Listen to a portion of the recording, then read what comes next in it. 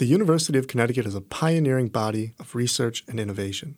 This podcast brings you the stories, the motivations, the passions possessed by the people behind this success. Welcome to UConn in Vivo. Hello everybody, today our guest is Professor Michael Lynch from the Department of Philosophy and author of Know-It-All Society, Truth and Arrogance in Political Culture. Our conversation dives deep into these exact concepts and how philosophy is used today to glean insights about human behavior. I highly recommend this book. I found it a very compelling read, and I thought the logic was laid out in a very formulaic manner, allowing interpretability of these dense concepts that Dr. Lynch proposes. It'll make you think twice about your own human behavior, as well as the vulnerabilities and flaws that our cognition has. And a quick clarification, our co-host today is Jeff Rasmussen from an earlier episode in the podcast. He's filling in for Victor, who could not be here, unfortunately, for this episode. We hope you enjoy this conversation, and please check out Dr. Lynch's book, Know-It-All Society, Truth and Arrogance in Political Culture. Before we get into the book that we want to talk about today, I wanted to ask you a broader question, which is more of, what is the role of a philosopher in society today? Well, thanks for having me, first of all. I really appreciate it. Really appreciate your willingness to have this conversation. And nice hard question to start with. Yeah. What's the role of a philosopher in society? I think the role of the philosopher in today's society, I'd like to think, is the same role that it was in ancient Athens. So the role of, I think, a philosopher is to question the frameworks that we bring to the table in science or in politics or in our daily lives. We all carry around with us a set of conceptual frameworks, a set of beliefs, a bunch of background presuppositions. And often we don't, in our busy lives, in scientific investigations or what have you, we don't have time to sit back and question some of those assumptions. And I think one of the roles that philosophers can play is in questioning those assumptions. That's not the only role. The role is to challenge things, to come up with new ideas, to question some of the big ideas or propose solutions to some of the biggest problems that we as humans face. But I think while lots of disciplines do those things, the sort of questioning of basic assumptions is something that philosophers are, particularly prone to do. Yeah. It's a very observational field, right? It's almost like you were saying earlier, Jeff, when we were talking before this, identifying trends in human behavior, right? You know, you're stepping back and you're looking from a different perspective or standpoint, and you're saying, what is happening with the masses, and why is this happening? And what is the implications for future? I would be interested to hear your take on how intertwined philosophy and psychology are, because it seems as though to identify trends in a population, psychological trends, our beliefs, and I saw this pattern in your writings and your TED Talk. It seems as though you need to first establish predictable patterns of human behavior and then make assumptions based off of that. So is psychology kind of the jumping off point?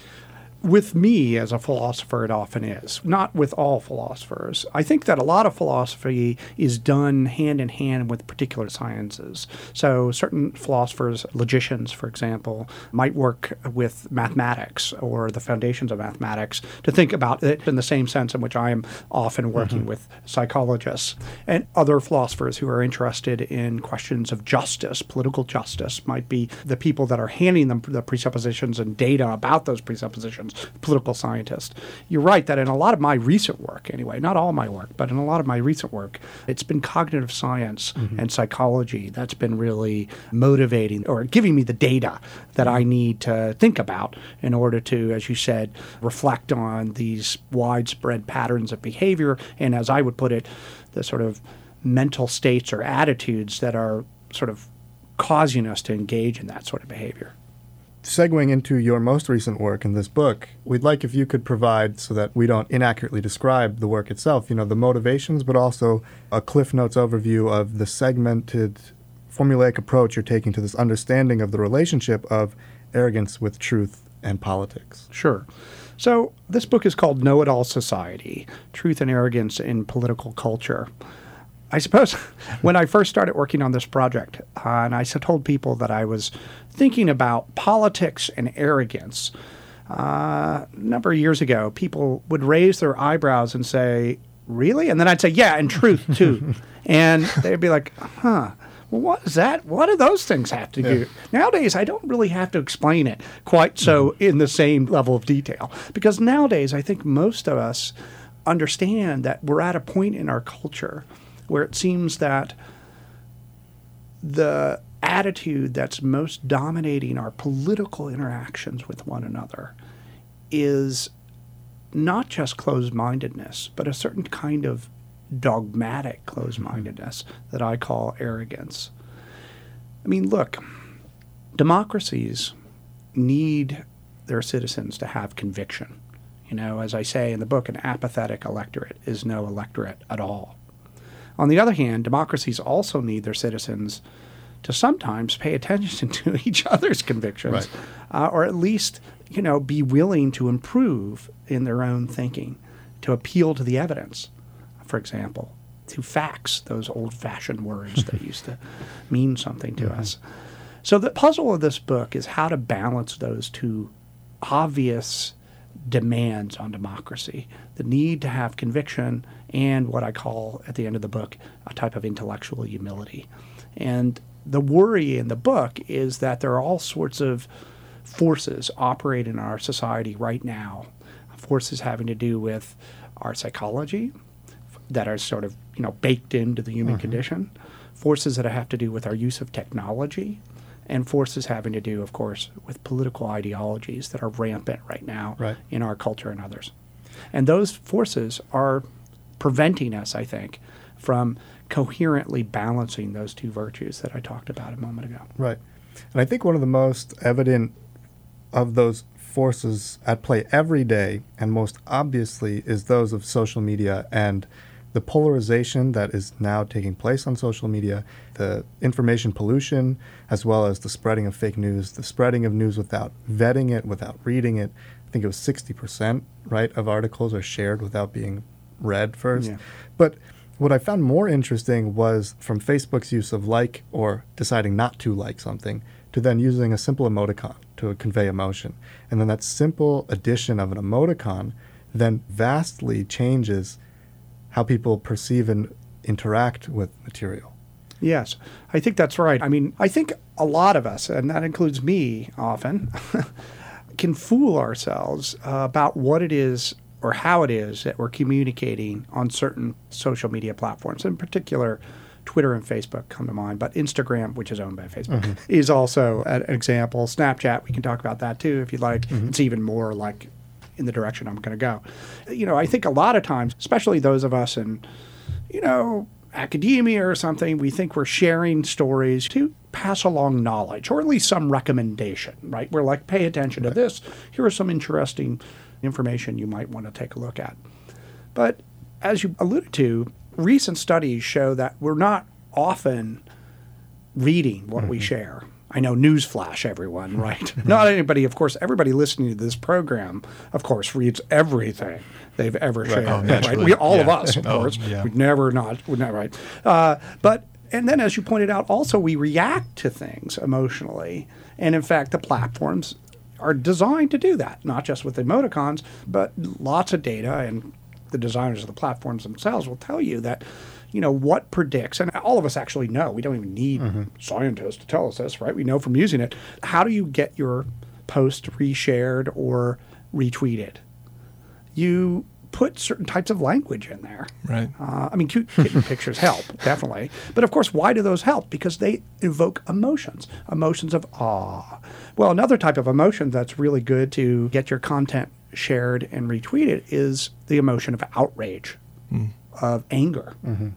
And so a lot of times we think we're doing one thing. We think we're playing by the rules of scientific reason and knowledge and the reflective rules of reason, when actually what we're doing is we're playing by the rules of the playground. Right. We're playing by the rules of the water cooler. We're playing by the rules of emotion. And the rules of emotion, insofar there are rules, emotion is a great thing. What's problematic is when we don't realize that's the game we're playing. And I think sometimes what happens is that, not just sometimes, I think, in fact, people who want to manipulate our lack of knowledge about what we're doing online, the fact that we're really engaging in sharing stuff to get each other riled up and to express our outrage and our tribal sentiments, people can take advantage of that. I mean, after all, the best sort of con is which plays on your audience's ignorance about what's really going on. If the con artist knows, or the fake news purveyor knows that most people don't know why they're sharing things online, that's a super powerful bit of information. And it leads us to, I think, more of this arrogance, more of this know-it-all society that I'm concerned about. As you mentioned in your TED Talk, it does, I think, stem from it feels good to be right. Yes. It feels good to be, and so when you see other people share the same sentiment, it makes you feel more secure. Like you said, more information is available to us, but we're not actually diving deep and understanding the information and processing it as we should. And that can lead to some sort of arrogance. Do you think that we need a bipartisan effort to, like, for example, in the realm of politics, to sit down and get to the truth in these issues? Or because, like, let's say the left and the right, they both have their own spin on an objective news event. Does this require a bipartisan effort? What could push us in the right direction? Right. So first, before I do that, let me just add, you're, of course, completely right that another aspect of the digital world in which we live in is that well, let me put it this way. All of us, at least I do, I feel 100% smarter when my phone is nearby, right? Because, Google. And that availability of that information is certainly part of what encourages us to feel like we know more maybe than we do. Because, we have this world of information in our pockets. And, of course, part of the problem is that information, and this is what relates, I think, to the point that you're bringing up about politics, that information is tailored to fit our preferences.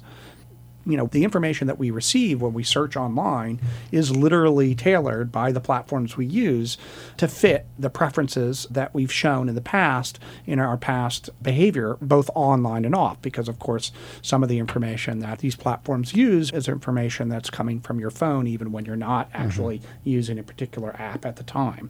All of that means that our digital landscape is, as a lot of writers have written about, helping to construct these sort of echo chambers and bubbles, what we might call epistemic bubbles of perceived knowledge around us. And that leads to this question of politics, because, of course, that means that a lot of people, when they're shopping for facts, are getting just the facts that their political preferences suggest they should pay attention to, and sometimes no facts at all.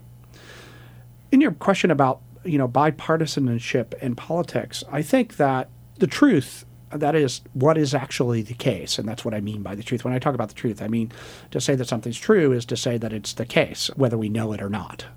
And defined in that sort of straightforward way, which goes back to Aristotle, sort of simple, common sense way of defining truth. The truth is bipartisan by nature, right? Right. It has no partisan side. I mean, unfortunately, the ways in which we go and try to figure out what's true can become a partisan matter. Right. And so, for example, it's now, sadly, a partisan question in some aspects of our politics whether to employ the scientific method, broadly conceived, to answer certain sort of challenges in our world, including, for example, climate change, just to name one that might just pop into people's heads, vaccines, vaccination, even the shape of the earth. As we all know, right? There was a time when I would be on programs like this and I would joke around about, one thing we all can agree on is the earth isn't flat, right? People used to think that. It's getting tracked. Sorry, internet. Right. Thank you, internet. Right? Flat earth is back again. So, I mean, what that suggests is that politically speaking, I don't think we can really get to the point of your question. I don't think you were suggesting this, that we can, have a congressional bipartisan truth commission, right? Sure. Because, politics. Right. But I do think that we do need to remember that at the end of the day, just because your political party says that something is the case doesn't mean it's the case. Sure. Truth isn't determined by politics. Sure. Yeah. And it seems more and more difficult as we rely more on a specific news source. If a specific news source is catering to one political party, it behooves them to push them more towards, not radicalization, but more towards just one line of thinking, as opposed to saying, well, here's what the other side's saying, and there is merit in this, and maybe we could meet halfway. I would think it would behoove them more to confirm their biases in the way that they think, instead of, like you said in your TED Talk, that it seems as though, I think you put it that instead of popping someone's bubble, you're like inflating it. You're inflating it. Yeah, and it's harder to learn that you're wrong or that possibly somebody on the other side of the aisle could be right. And so it seems to me like the avenues through which we get our media, it would behoove them to not move things in a partisan manner. Yeah. Unfortunately, the personalization, as I said, of our digital platforms that we use every day, the apps that we use, all of which provide personalized information, which is, again, great for shopping for books and shoes, but not great for shopping for facts. That is what's often preventing people from doing this, because they don't know that the information they're getting is tailored. So, I mean, just knowing that, oh, when I Google something, when you Google the same question that I do, that we might get different results. Sure. I mean, a lot of people just don't even know that's the case. Try it at home, people. Wear your safety goggles. So, there are these concrete questions about how to break down biases. But part of what we need to realize is that there are social conditions right now that are encouraging people to be biased without us realizing that that's what's going on. And the way our social media and our digital platforms are constructed is part of that. But, of course, our politics is part of that, too. I don't think that, the goal of sort of becoming more intellectually humble, which is what I think we should become less arrogant and sort of more aware of our own biases and more open to our improving based on the evidence and experience of other people. That's what I mean by intellectually humble. I don't think, being intellectually humble means that you have to be somebody who is always willing to compromise, because after all, it means being open to the evidence, or being open to the experience that other people bring to the table that may supply some evidence that you haven't thought of, right? It can often, I think, lead to compromise for the very reason you mentioned, right? Because sometimes when you pay attention to what other people are saying, you're like, oh, so that's what you're saying. Well, maybe I can agree with part of that, and that's a good thing. So I don't think it inevitably leads to compromise. Sometimes it might not change our minds at all to listen to somebody. Sure. But it can also often teach us something about ourselves. I mean, one of the things is that, talking to other people that have different views may not change your mind to think that, oh, yeah, I'm coming around, I'm voting for Trump. I mean, in my case, I'm not a Trump supporter. But on the other hand, I might learn about why other people are attracted to that political view. And it may teach me something about what my presuppositions were about what would cause somebody to have that political viewpoint. So you can learn something about yourself as well just by being willing to examine what other folks might be thinking. How do you combat the current two-party system, which clearly is becoming extremely polarized rather than homogenized, right? And in doing so, facilitates a lot of this bias in tribal culture. Do you break it down into 5 parties? Do you break it down into a moderate and extreme version of both sides, as well as a total moderate party? And does that facilitate greater discourse and conversation between everybody? Or is that just not feasible given the, political architecture and social fabric that we currently have? I don't know if you have any ideas about, how we start to chip away at the current problems we face. So I think the problems we're facing now are pretty fundamental. Right. So I think before we can, and not everybody's going to agree with this, but I think before we can get to the question of, should there be a viable multi-party system in this country, which seems plausible to me, that would be nice. But before we can talk about the nuts and bolts of why that's difficult to do, or let alone 5 or what have you, right? However many. Or switching to something more like a parliamentary system. I mean, those sorts of political science arguments, really important to have. But I think before we can even get to that question, we need to think about what as we were talking about right at the beginning, the psychological and philosophical, conceptual, that is, causes for the kinds of polarization that we're in now, and try to address them. I mean, I think one of the things that we need to be careful about is that some of the polarization right now is being encouraged by certain types of political ideologies. I mean, so one sort of political ideology that has been raising to the surface in a lot of countries right now, not just the United States, is a type of nationalism, right? Which is tribalism on its face, right? It's sort of unapologetic tribalism. It's like, and that's different, right? It's not that nationalism hasn't been around, but in countries like the United States for a while, it used to be the sort of thing that you didn't really sort of say out loud in public, right? Just like, implicit bias and institutional racism is a huge thing, but now we have the return of overt racism writ large in white nationalism. That sort of political phenomenon, right, is something that I would say is sort of I'm just trying to say it's an illustration of how fundamental the differences are now. Because, of course, if you have a sort of tribalism on its surface, a nationalism that's like, look, we're not actually down with you people. We don't think, democracy, that idea that we're all in the same boat. Right. We're not all in the same boat.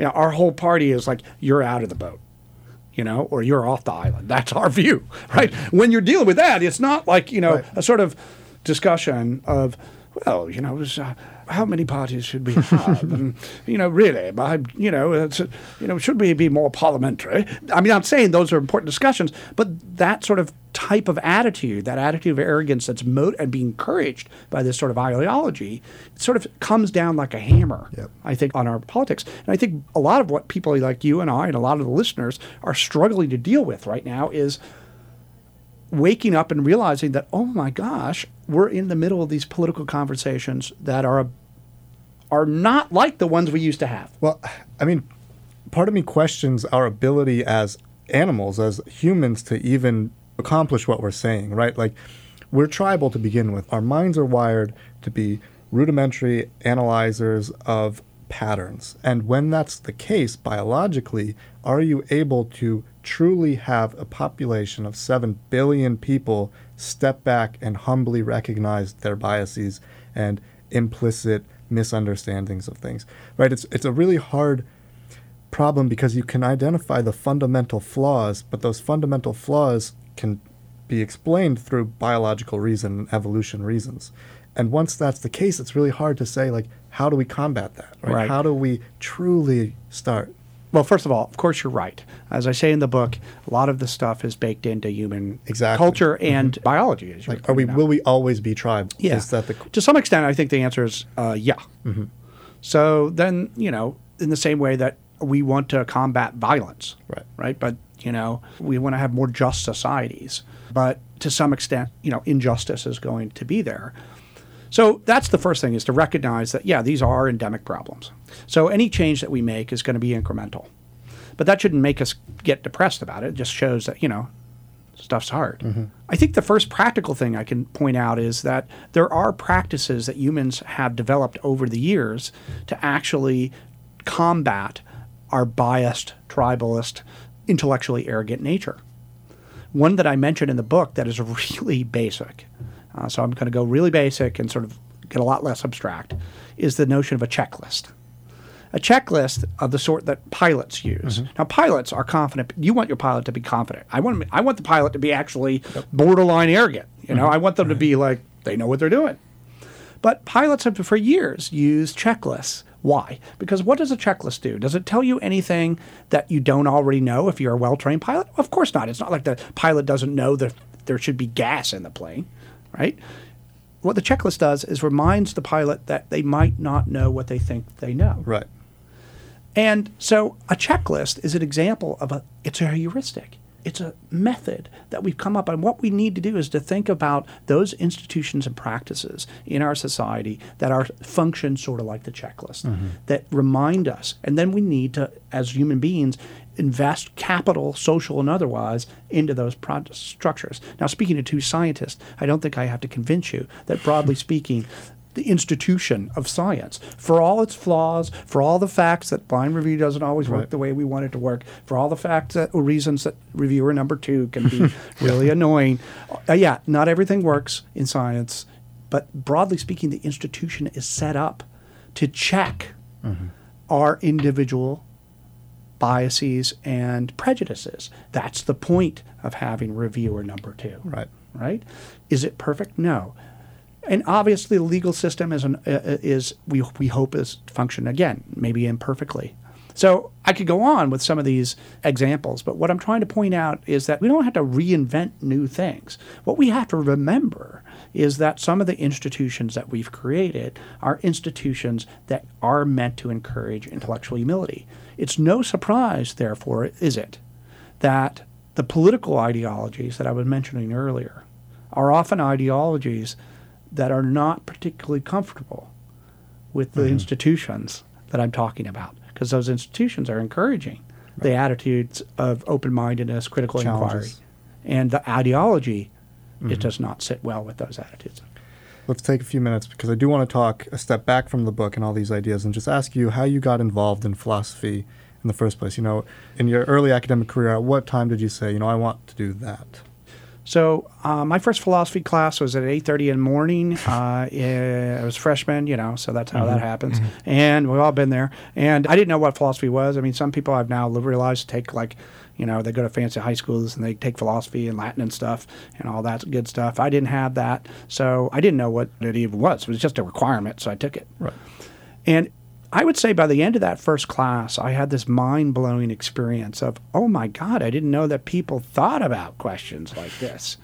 And I had this sort of feeling, and I think a lot of us who get involved in various topics had this feeling like, I've fallen into,